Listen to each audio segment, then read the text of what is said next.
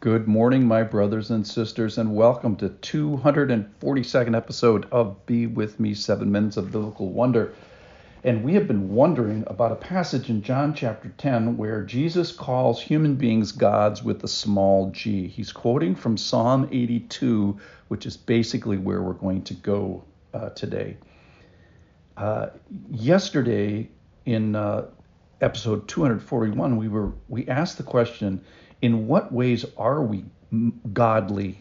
And that is, we are resembling the Lord. We have family resemblance, family duties, family responsibilities of the Lord God himself. And two ways are mentioned. The one that's mentioned in verse 35 of John chapter 10 is that the Word of God comes to us. So that makes us special. So I used yesterday the picture of how are we different than a blue whale or a corn plant or a Grand Canyon. And two things. Number one, that the Word of God comes to us. That's new, in my opinion, from John chapter 10. But then there's a whole nother concept which is all the way throughout Scripture, and that's in Psalm 82. So read with me, and let's have a devotion today on Psalm 82. Let me read that. God has taken his place in the divine council. In the midst of the gods, small g, he holds judgment. And then he condemns these earthly judges. How long will you judge unjustly and show partiality to the wicked? And he calls them. He says, give justice to the weak and the fatherless. Maintain the right of the afflicted and the destitute. Rescue the weak and the needy. Deliver them from the hand of the wicked. They have neither knowledge nor understanding. They walk about in darkness. All the foundations of the earth are shaken. I said, you are gods, small g, sons of the Most High, all of you. Nevertheless, like men, you shall die and fall, like any prince. Arise, O God, judge the earth, for you shall inherit all the nations. So let's just walk through that here today. We're going to see that God judges the judges that he puts on the earth. He is the divine. He is the sovereign one. He is the overseer. And we find that in verse 1. God has taken his place in the divine council. Of the divine council, he's the beginning, the middle, and the end, though he, at least for a while, includes us in this divine council and gives people judgment and authority over other people. Now, the problem is he is Lord, he is the big cheese, so to speak, and he authorizes us as the little cheeses to administer his authority and judgment on the earth. And then he condemns it here in verse 2. So he looks to the earth and he finds that the judges that he's given to represent him on the earth have judged unjustly and showed partiality. So he calls them, he says, give justice, maintain rights, rescue, and deliver. And this is the heart of God as it's given to mankind in Psalm 82.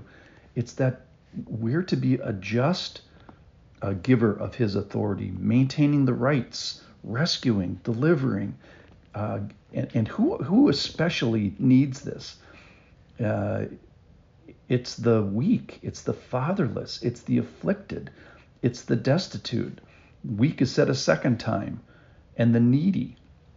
And these people are oppressed by the hand of the wicked who apparently are using the justice system for their advantage.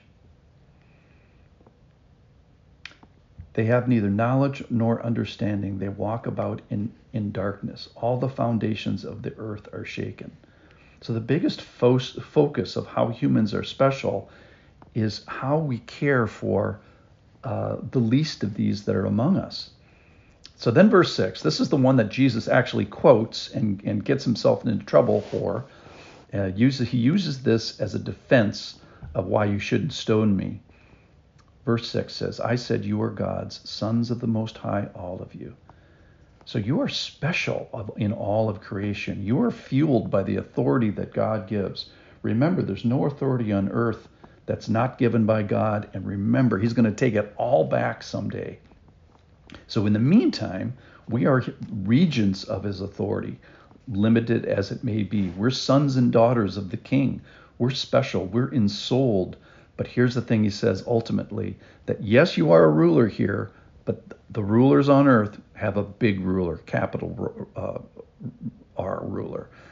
And though we reflect God's authority and represent it and foreshadow it, ultimately God is going to arise and judge the earth. So verse 8, arise, O God, judge the earth, for you shall inherit all the nations. So a couple of teaching points, I think, and things that have meant something to me as I've looked at this morning.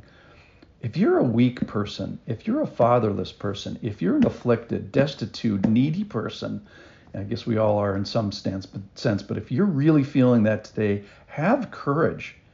Maybe if you're under unjust rule, have courage. Why? Because the eye of God is on you, and he has set up authority to help you, even though it may not be doing so, but that's the way he set it up. He set up authority structures to help this kind of a person. And if you're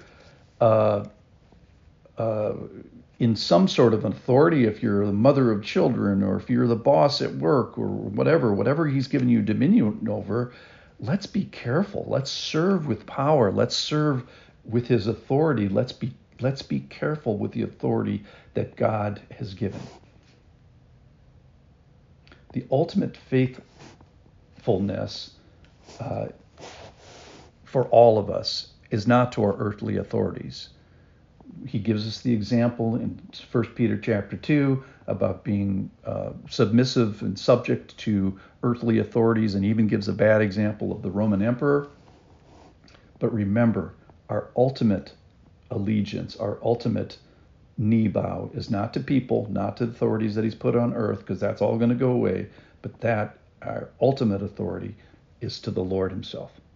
So I think the Lord is emphasizing two things in this passage in John chapter 10. First of all, we're special because he gave us authority. That's number one. And then secondly, we're special because we have been given the word of God. We are not blue wells. We are not corn plants. We are not the Grand Canyon. We are very special because of his authority. Let's use it well. Let's rescue the weak. Let's do justice to the fatherless. Let's maintain rights of the destitute and the afflicted. That's how that's how we are like God, capital G. That's how we are small g gods. Thanks for listening.